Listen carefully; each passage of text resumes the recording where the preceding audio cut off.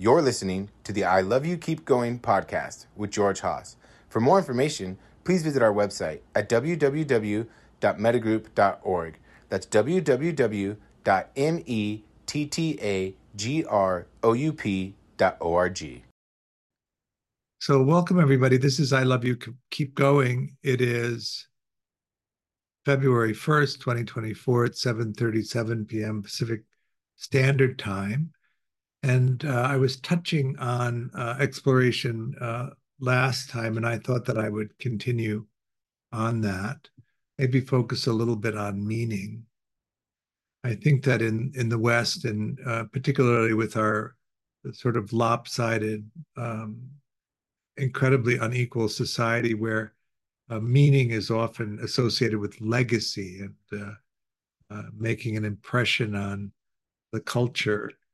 I don't think that that's actually what we mean by finding meaning, finding fulfillment in your life.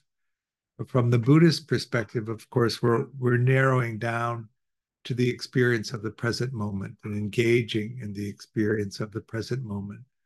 So really, when we talk about meaning and fulfillment, we're still talking about that uh, moment by moment experience rather than something different than that. What is an engaged, fulfilling moment? I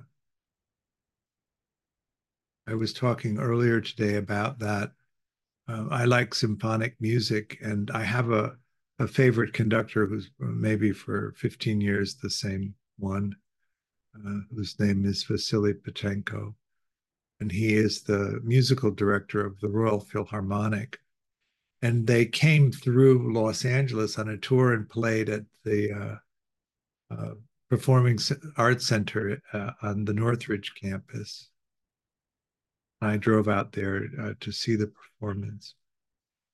And in the experience of the orchestra playing and him conducting Tchaikovsky's Sixth Symphony, the way that the third movement unfolded was absolutely mesmerizing.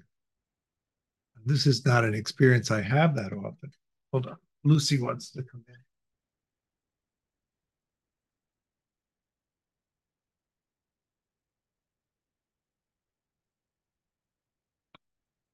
I was talking about it at the Northridge Center where this concert happened. I was on the young side of the audience. But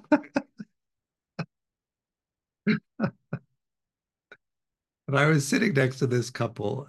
They were quite fun. And at a certain point, she looked at me and she said, "Would you like a butterscotch?" And she then dug in her purse and pulled out this butterscotch. Now, what does a butterscotch mean to you? And how did you assign that meaning to it? I find butterscotches attached to the meaning of my grandmother, Haas, my father's mother, because when we went over to her house, she had a big dish of hard candy, and we were allowed to pick one, and I liked the butterscotch. Now, the butterscotches that she had were, you may have seen them, they were sort of a disc, sort of a yellowy disc with yellow cellophane around them and solid all the way through. But this was not the butterscotch of the woman sitting next to me, pulling it out of her Louis Vuitton bag. It had a soft center. But in that moment, of course, the taste of the butterscotch elicited the whole thread of meaning that I have associated with butterscotch. It's when we were kids, we would go to the diner, which was called B&G's, and we would get butterscotch sundaes, so vanilla ice cream with butterscotch. But in each moment, because of the way that the human condition operates, Meanings are assigned to the sensing experience. And what we want to be able to do is mentalize fast enough to recognize how the meaning of the present moment is being shaped by the definitions that we assign.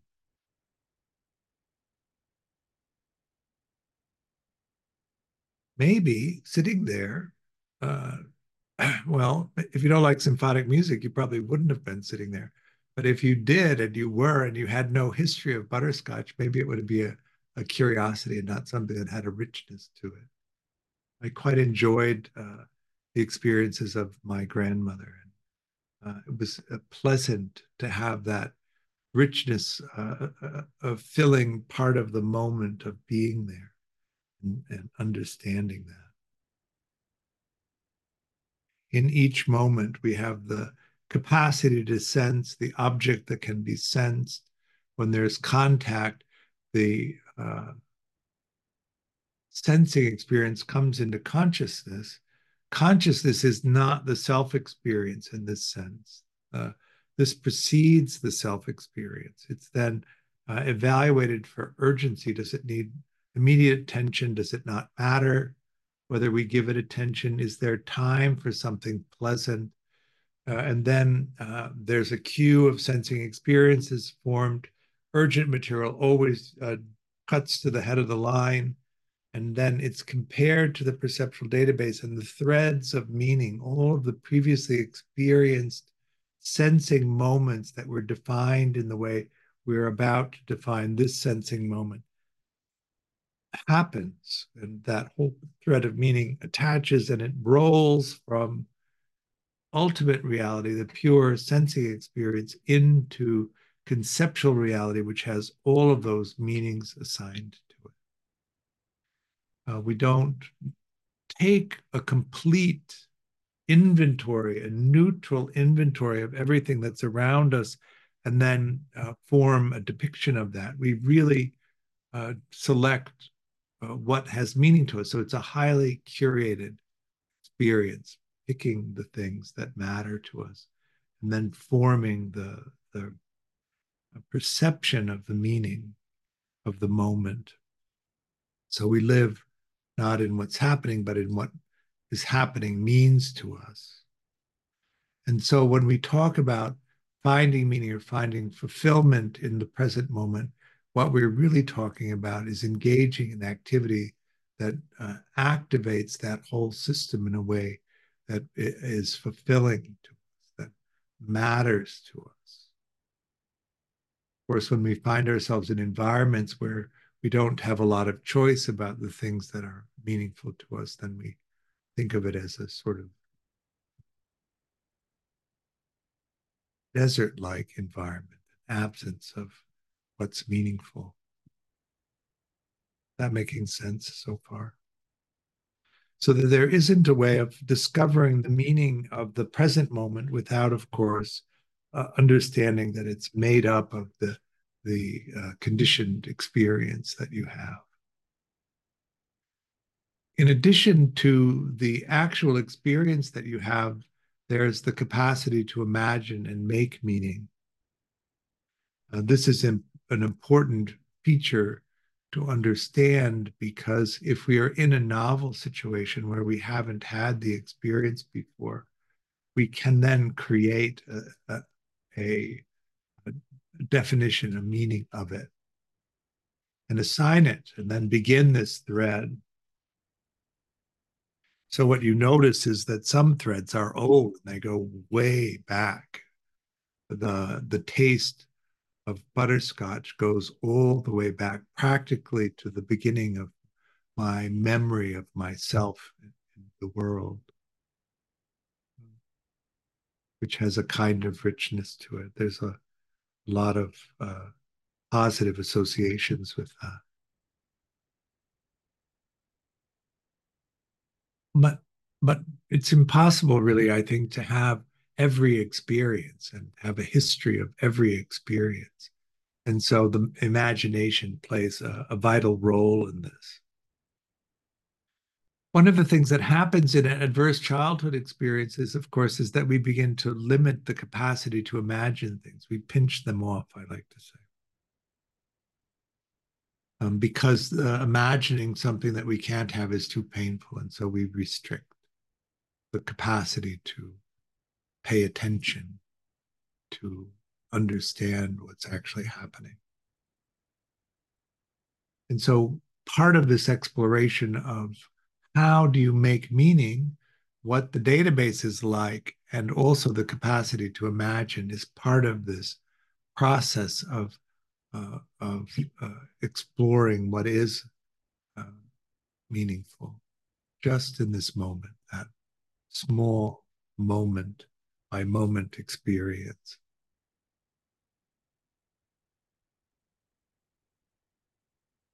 Then what would we say is fulfilling?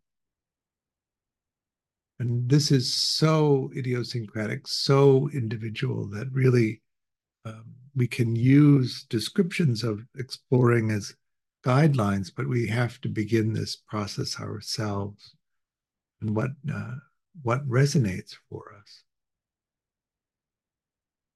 In the experience of learning to explore, which really starts about 1 year old, a part of this is also going to be the way in which your caregivers valued what was meaningful to you and reflected back to you its value. This may not be what actually happened. You may have grown up in an environment where what the caregivers thought was valuable was what was reflected back to you as valuable. And if your capacities, your uh, sense of meaning and interest was not in that group, then you may have had the experience of that authentic interest and exploration was devalued or restricted in some way. And so the associations with that process of finding meaning will carry that restriction. And you may find that your capacity to explore was blocked, and so you didn't really learn to do it.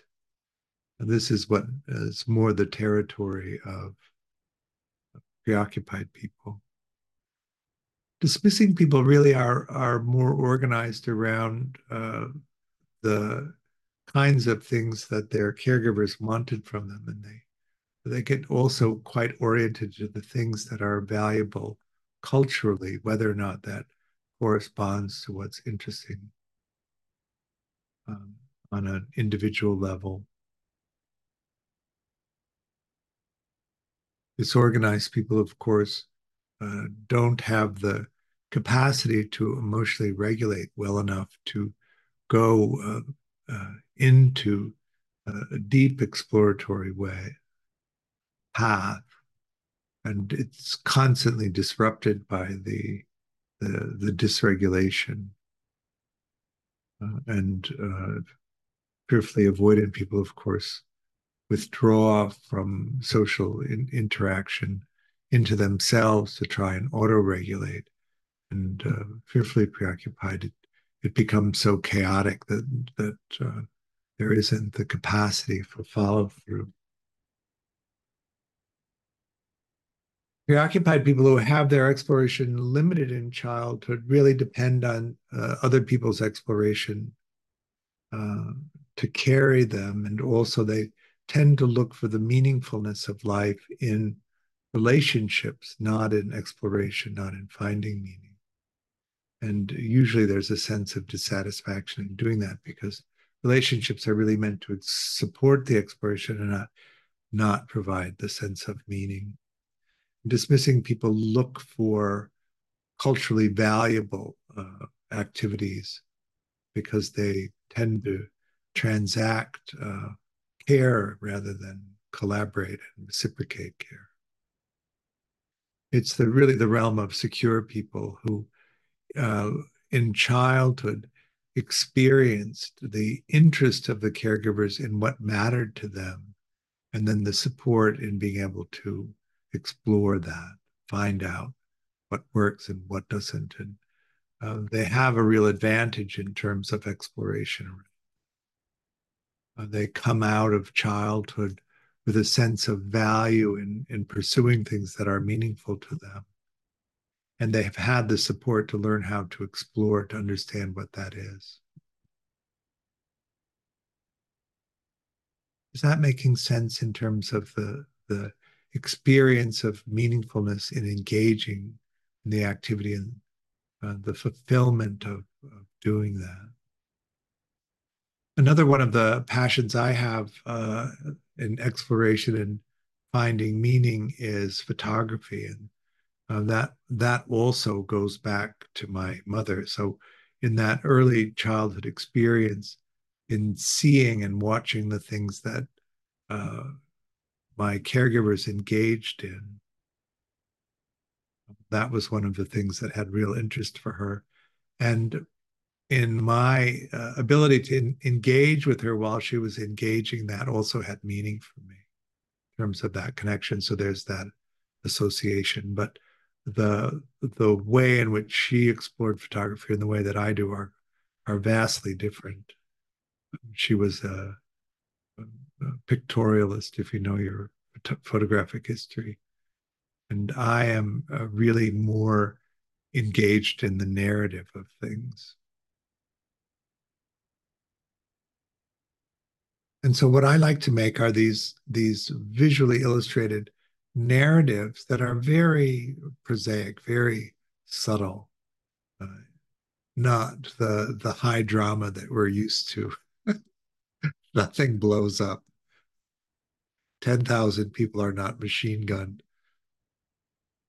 Just the ordinariness of life. I really think that coming into the moment by moment rhythm of your life and the typical ordinariness of most of our lives, getting up, eating, working in some way at something, eating, working at something, eating, socializing, going to sleep, this rhythm of life that we have, the slow process of aging, the slow process of gaining experience and integrating that into these narratives of what our lives are like, and finding in that a richness that gets you out of bed in the morning. Of course, if you can't find the richness in what you're doing, it's hard to get up. It's hard to engage in things. We get bogged down by the senselessness of it. This is a conversation really around meditation practice. And so uh, we use the meditation practice to explore the nature of how all of this unfolds, in some sense, making sense of the meaning of it. And as your practice deepens and you get closer to the direct experience of the nature of this human condition, I often think what arises are these experiences of sacredness in all of this. And then each moment takes on that character of sacredness. I remember when I was first practicing, there was a lot of conversation around the preciousness of this human life and the preciousness of finding the teaching of the Buddha and the unusual nature of that uh, combination. It was described as if you were a sea turtle and you just at random popped up to the surface for a breath of air and you happened to get pop up in the center of a life ring that had fallen off of a passing ship, that unique quality. I've had a lot of trouble imagining the unique quality of it because I have trouble connecting directly with the whole cosmology of 31 levels of existence and what really feels almost like a competition for higher birth. In the Theravada school, of course, you gain liberation. You take the third path of liberation, and you're a non-returner. You're not reincarnated in the Mahayana vow, the Bodhisattva vow to do something that guarantees your reincarnation and the commitment to reincarnate until all beings are enlightened. The conversation around thousands of lifetimes. None of that really makes so much sense to me from this orientation around the Georgeness of things around here.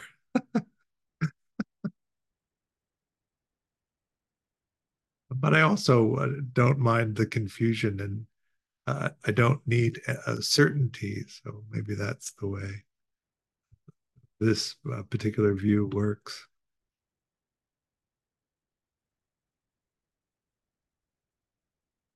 Early on in my practice, um, there was a conversation around bodhicitta. Bodhi is awakened, citta's heart, the awakened heart. And that the meaningfulness of life comes from that, the heart opening. And then the heart moves into a direction of service and without really needing to do anything in particular, just the practice, just the seeing of the human condition, just coming into a relationship to it that matches it. And the heart breaks open and you reorient towards service. I might say in my life, I've done that because I do a lot of service for different people. Um, and it happened all on its own without me having to really make much of a decision or having much resistance to doing it. It just seems fulfilling to help. I think of it more as I needed so much help and I was so ineffective in terms of being able to persuade people to do it that I'm quite grateful for the people that did help. And it was really hard to find that. And um, and so I like to pay that back in a way, that sense of helping people. But I do find culturally, in the way that we operate, um, there's not much sense of that. Uh, how do I put it?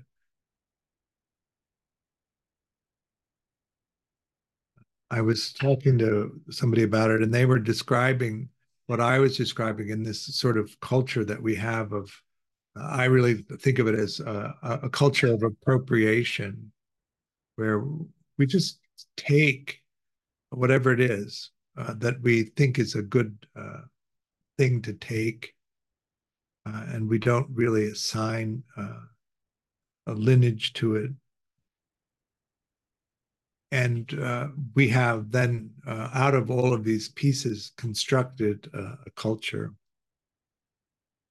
I was talking to a Chinese woman who grew up in China, and she laughingly said, "Yes, our 200-year-old culture that's been assembled from everyone else's culture without regard to the origins of anything, and we think of it as the true path of meaning." And so what we find is the discarding of older experience, older people and the experience that they gather and the urgency of the youthfulness of finding something out. As you get older, of course, what you see is that each generation comes up not knowing anything and make the same decisions around what's happening that each generation has made, except that it's on the back of the generations before and what they've developed. But because there's no understanding of that and no real value to that, it's just what this generation has discovered, not understanding that trajectory.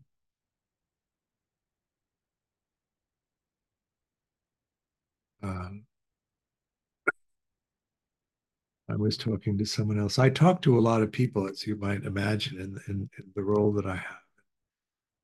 I carry on these conversations, and he said that actually the word for what I'm describing, which is the abandonment of the wisdom of older people and an understanding of how this moment was dependent on the moment before it in that Buddhist frame, is colonialism, which made me laugh really hard.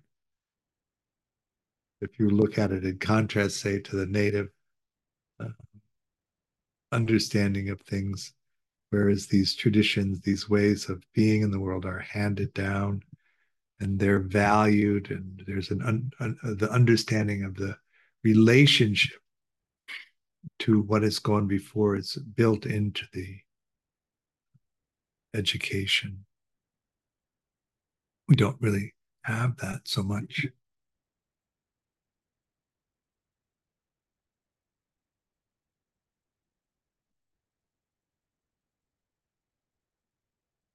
How do we change that? I would like to change that.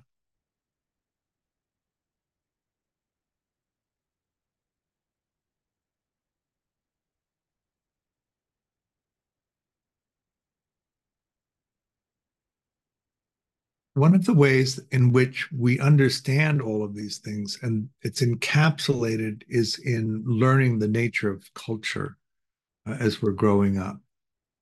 So, all of that stuff, we don't have to learn all of that stuff. That part isn't necessary. The culture hands it to us, how everything works. And it's useful that indoctrination into the culture in which you're born, because it allows you then to function in the social group, but with that disconnection from how we got here,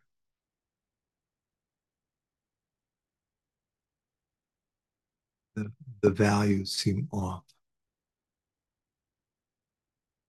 So in the Buddhist sense, of course, what we're talking about is karma, and the that understanding that the conditions of the present moment are dependent on the conditions of the moment before this happened. And the conditions of the next moment will be dependent on the conditions of this moment. That in each moment, what opens up are the entire range of possibilities that you could pick. And then as soon as you pick one, all of the possibilities drop away except for the one that you picked. Then in the next moment, opens up all of the possibilities that are linked to the choice that you made in the moment before. And this runs all the way back, each moment, the seeding, containing that range of choices which were dependent on the moment before. To begin to see that. What happens, I describe these things, butterscotches and symphonic music and photography. And I'm also describing privilege in a way. What happens if you didn't have that? My grandmother, Solid on my mother's side, grew up in poverty. She had no food security, no housing security, a great drive to not have that for her children. And so she managed to accomplish that in her lifetime, that her children didn't have food insecurity. Her children did not have housing insecurity. But there was no sense of that really in the way that she described it. Um, when I was 16, growing up in the Midwest where I did, that was the age that you got your driver's license because the distances were too big and the public transportation wasn't good enough. And so all of us kids, all of us teenagers who could, again, this is a expression of affluence, learn to drive. And I liked to drive, and so I was happy to take people wherever they wanted to go. And my grandmother asked me if I would take her to a wedding in um, Indiana. We grew up in Chicago, um, and she wanted to go to a wedding of uh, one of her cousins' kids. And so I drove her down there. And when we got there and entered into the church, it was clear that this was a Catholic ceremony. And I grew up in a fairly non-religious Protestant family, so it was quite unusual. And I said to my grandmother, sitting in the church, we have Catholics in the family? And she said, shh, I'll tell you later. And so as we were driving home, she said, growing up the way that you did, you'll never understand the way that I grew up, which was in a log cabin with a sod roof on on the plains of Alberta in the middle of a wheat field. Uh, she was about 4'10", so a little Irish woman. And she said the doorway to the house was so low that she had to stoop to get out of it. And I grew up in this big house. She said that when she was 17, she stood in the front yard, turned 360 degrees, and all she could see were wheat fields. And the voice inside her head said, you got to get the hell out of here. And she said she spent a year talking her mother into talking her father into sending her to college. And so they would look at the magazines and look for schools where rich people would go to uh, so that she could go and make a good marriage. When they were putting her on the train, her dad said, you have 1 year to get married. Otherwise, you have to come back to the farm.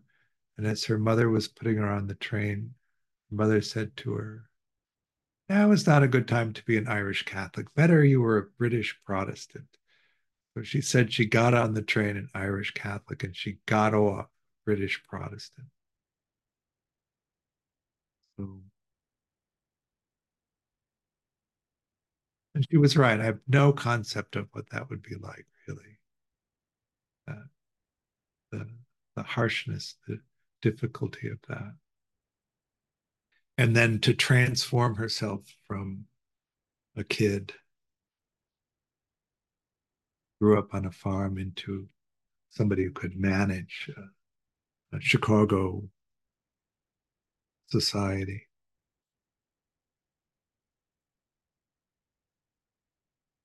But still, she found meaning that was embedded in that same flow of experience that we all have. And she was able to organize her life in a way that a lot of it was spent in those activities. And so each of us will have the things that happen to us and the meanings that we've associated. And the exploration really then is to figure out what is the things that when we engage in them in the present moment, uh, it the experience of doing it is fulfilling. That we're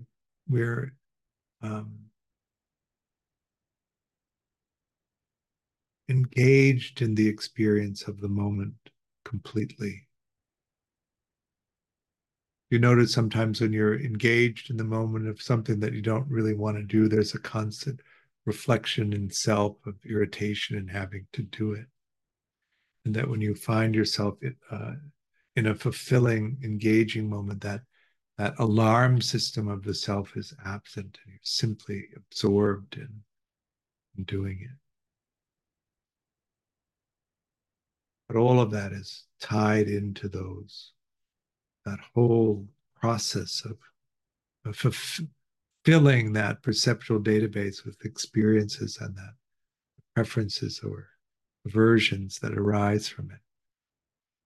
And so part of this practice, of course, is pulling that all open, pulling that all apart and seeing what's actually there. And then orienting the present moment experience in valuing what there is. This is the way that we change the experiences of the past, that changing of the meaning of it, finding that a sense of fulfillment in it. Maybe it's that opening of the heart that leads us into this connection to other people that's useful in supporting that deeper exploration.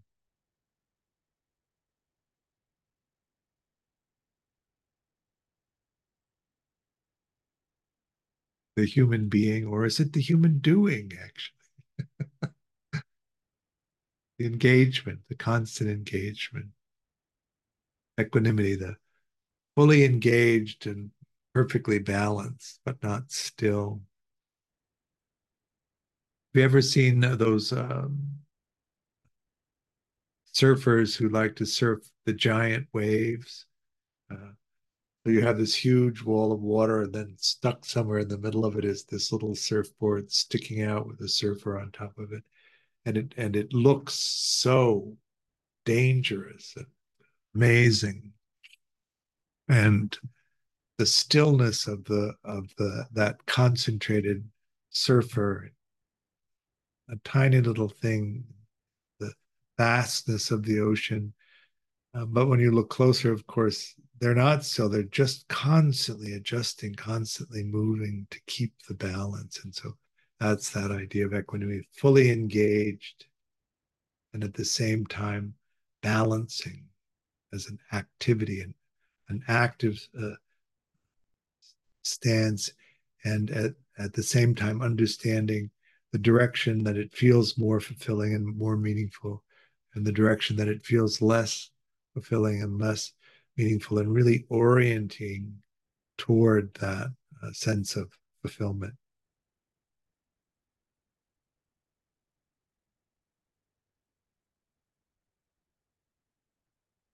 So, what are you going to do? What matches that for you? And can you begin to see the obstacles that arise so you don't do it? A lot of times that's, again, touching into that early conditioning of this isn't for you, this isn't worthwhile, you can't have that. And setting that aside and really listening deeply to the things that matter to you, whether or not they have cultural relevance or not. Of course, keeping your non-harming stance, right? There's no permission to be an asshole in what I'm saying.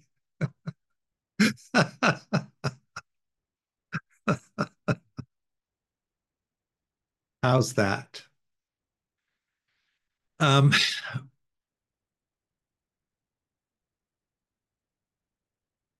so why don't we do some Vipassana tonight? We'll start with a little bit of concentration practice and then go into Vipassana. All right, let go of the meditation. Any comments or questions about that? That was really nice. Thank you for the guidance. Good, thanks. So not this weekend, but the following weekend, we're starting meditation and addiction series of half-day long. So for the 3 Saturdays, starting on the 9th, I think, or 10th. Look.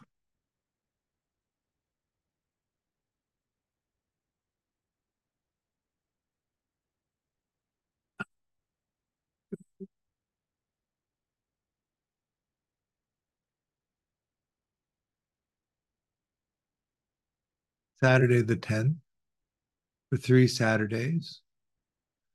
This month, the workshop is going to be um, how to date like a secure person, even if you're not yet secure.